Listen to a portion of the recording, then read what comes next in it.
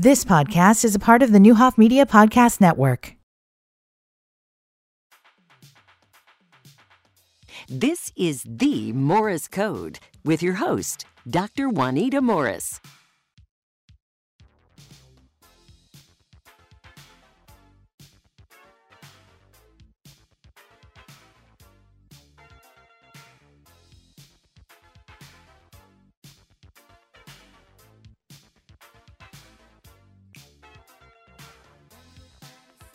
Hey, welcome back. Welcome back to the Morris Code. I'm too loud in my own ear. That's not good.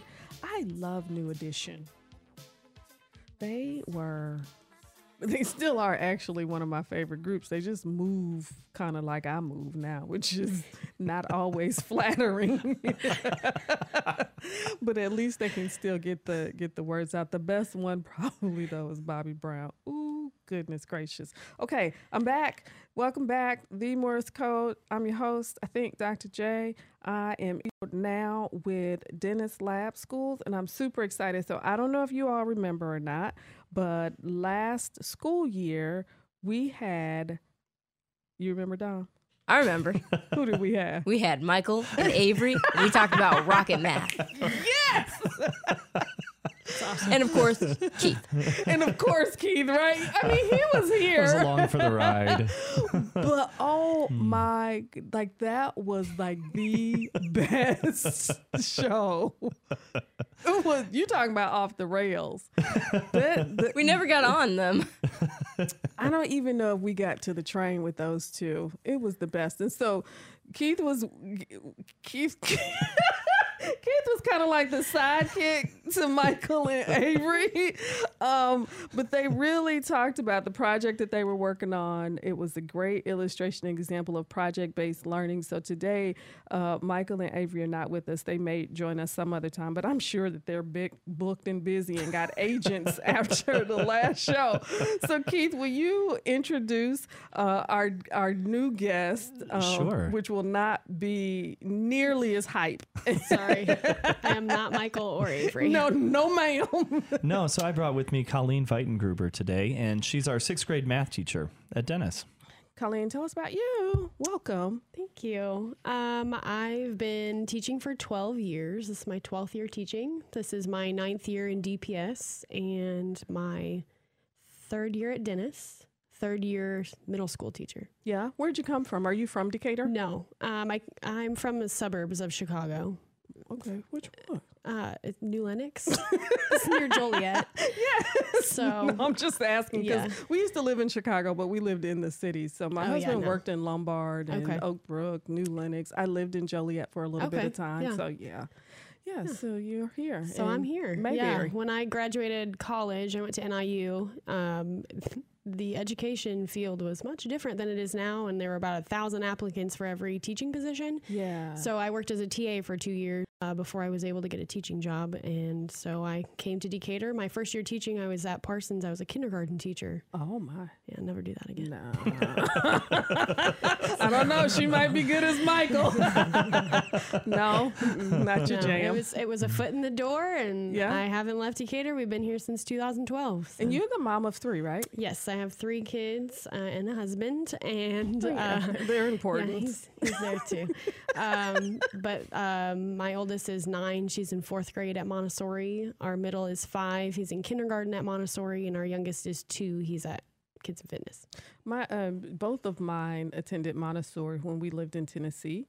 And it's super interesting because we were just talking about the kids off air, and kid 1 is a senior this year, and I still have a really good relationship with Miss Krista O'Daniel, who was the Montessori instructor for both of my kids when we lived in Tennessee. We didn't have as well of an experience in Montessori when we moved to Mississippi, but I absolutely, it was so unbelievably, in particular for kid 1, Kyle. He's classified as gifted on paper, but we live with a 17-year-old teenage young man. But just enjoyed that experience with the school and with the culture. So Speaking of school and culture, let's talk about Dennis, and let's talk about It's been a summer. Oh Just a little boy, bit. Yeah. y'all got a lot going on. So what I realized this summer was that I have not moved, nor have I changed my job, but my commute has gotten progressively longer over the last 5-6 years. Has it? Yes, because I used to work out of the building, the original Dennis building. Yeah. And then when we went dual campus, I went over to the one that was French Academy. And so my commute got a little longer there. So the original one was the one that's right on the West End, right? In the West In End the on West Main End. Street. Okay, Yep, just okay. past Milliken there. Okay. And then when we were dual campus, I was at Kaleidoscope, which is the old French Academy building. So commute got a little bit longer then. French Academy is up the street. On Wood. On Wood. Yep, Okay. Okay. Yep. And now we're at the Garfield site, or John Adams for those who were around when it was back then, in South Shores. And so nothing's changed about my house or my job, but the commute has changed. So how has it been? Like there was such a ton of discussion, right? And I'll just leave it there. Yeah. But just in transitioning and making sure kids and families and staff and teachers and in the building, how has it gone, or what do you want to share? Well, I mean, no transition is easy. They're Right. always difficult. And there are always moments where there are things that you miss and things that you appreciate about the new thing. What has been amazing, though, through this transition is the amount of people who have rallied around to make this happen. The Garfield site had a building with 15 classrooms in it, and we had 2 buildings that were completely closed and had limited access to get the things out. Yep. And while we started 3 weeks late, it's a miracle because now we have 16 extra classrooms, 3 like functional buildings that were built. We're all back on one campus instead of split across a dual campus. And just amazing how quickly it came together and how many people rallied around to make it happen. So kids are good? Transitioned well? Kids are great. Kids are more resilient Aren't than the they? adults are. Oh, It's okay. the adults that are going to have the harder time moving, the harder expectations that aren't met. The kids were thrilled. They saw the brand new playground out there and they were good. They're like, I could be here. This is great. Yeah. This is going to be no problem. But it's really amazing. There are 3 modular units outside of the main building, and they're just about a parking lot away. So it's not too far that you're walking when you're outside and doing that. But 2 of the modulars have 6 full classrooms in it. They have restrooms in each of them. They don't feel flimsy. They feel like buildings. That just popped up. And then the other one has 4. So we've got our middle school, 6th through 8th grade, and then our 4th and 5th graders are out in those modular units. And all 3 are connected by walkways, so the students can get from one to the other very easily. They're all secured. Everybody thought about all the little things, from can we ring the school bells and make announcements in there to all of those things. And it just works. And it works great. I think that sometimes, I don't know how to say it in a good way. I'm going to say it in a really good way because I'm working on being more self-aware.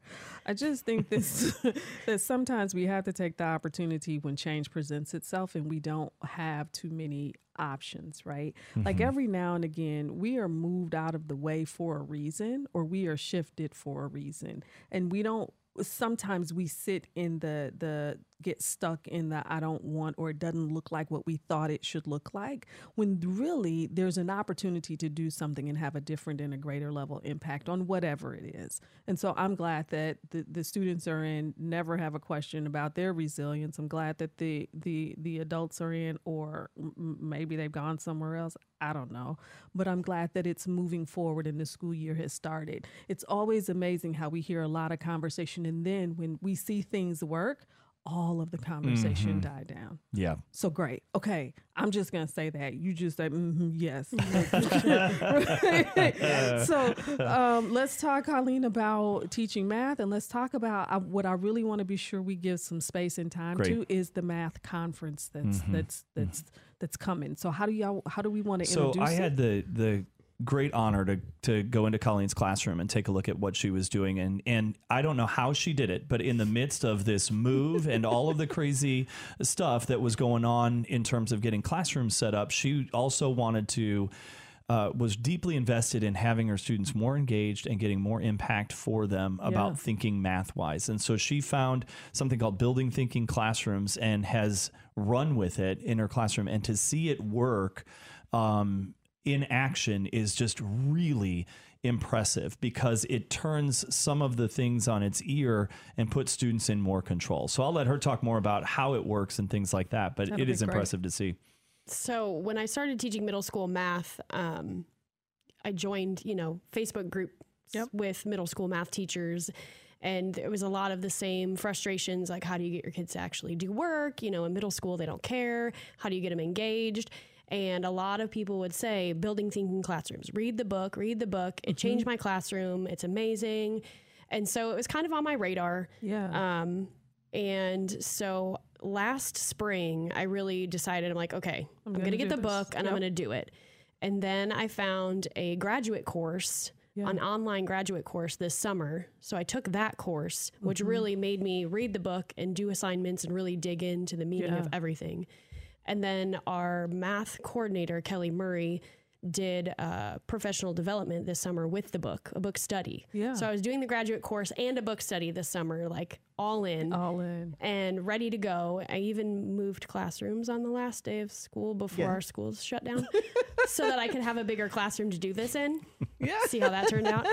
And then, so I knew that I was going to jump in. So I was doing all the things this summer to get myself ready.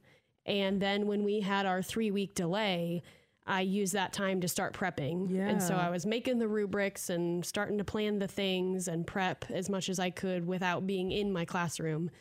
And I just jumped in day one. Like, this is what we have to do. And I love that I started day one because when kids come to 6th grade at Dennis, it's their first experience in middle school. Yeah.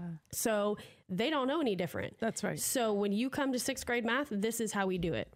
And it's going to look a lot different than what you've done in the past. Right. But because everything is new for middle school students, switching classes, you know, just it's all new. And so I felt like this was a perfect opportunity to start something new with them also.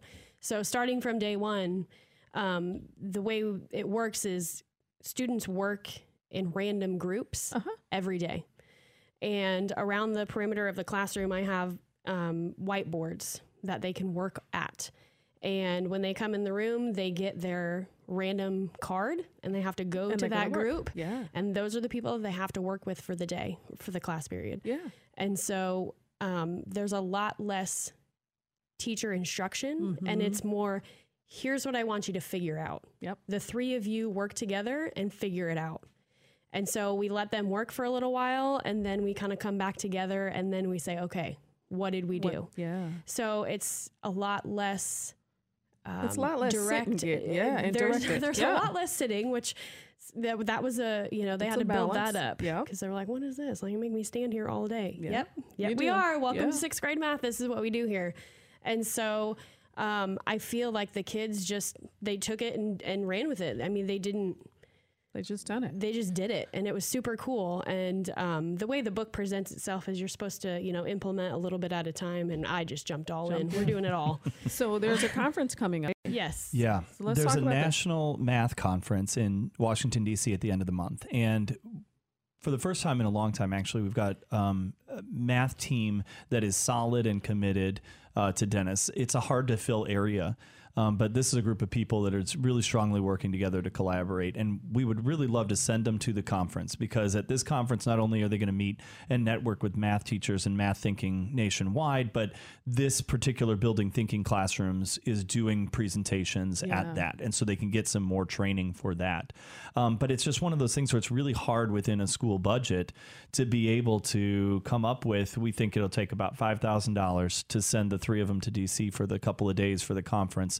So we're just trying to reach out to folks who might be interested in supporting something different, some people who are passionate about math, math instruction for kids, or feel like that's an important thing, or, feel like they want to try and make a difference and get excited about this thing, because it turns it on its head. The kids are talking about, they don't take notes in math like I used to. They don't take notes. Writing, they make notes. They're making notes to their future self. That's right. And what is your future self going to need to remember? And so it's very student driven, which aligns with exactly what we're trying to do at Dennis, about being innovative and changing things and moving in the direction that's going to benefit students. And so there's it's building thinking classrooms. Our goal is $5,000. It's focused on STEM. It's focused on middle school, and it's focused on math. And that's one of the things that's near and dear to my heart. I was sharing earlier, my high school career was 3 years, and I think my highest grade is C- and probably mostly D's. But I have a bachelor's in math and statistics. And part of the reason why was not because I couldn't understand, but it was the delivery mode, right? And it was sit and get and be still and be quiet all day, write the notes, and then give them back to me. Never could understand why you want me to write the notes and give them back to you, right? It's in the book. The introduction in the book talks about all the student behavior. Studenting is what he calls it. And, a lot of your kids, they mimic because I do, we do, you do. Yeah. I do it, then we do it, and then you do it, and you regurgitate it, but you don't actually learn it. You don't learn it. So I think that this is something that's super interesting and very beneficial, even if it captures the majority of our students and not necessarily all of our students. How can they reach out if somebody wants to donate or contribute? Can they reach out to you? Yeah, they can email me at the school, and that you can find on the website, or give the school a call. That would be fantastic. And then we can kind of figure out how to go from there. But any help would be fantastic, and we would love it to send it out. And I think it's going to make a huge impact on student learning. Thank you, Keith, for joining. Thank you, Colleen, for joining. I will see y'all soon. And y'all welcome back anytime, with or without Michael and Avery. There's going to have to be a Michael and Avery hour. It is. And I'm We're all going to grow in. with them. You know, we can do a retrospective after 10 years, and see. They definitely have to come back this year. I'm all, that would be so much fun. If y'all missed any of the show, check out the podcast on nowdecatur.com. You've been listening to The Morse Code. We will see you next week. Have a great week. You've been listening to the Neuhoff Media Podcast Network. For more, visit neuhoffmedia.com.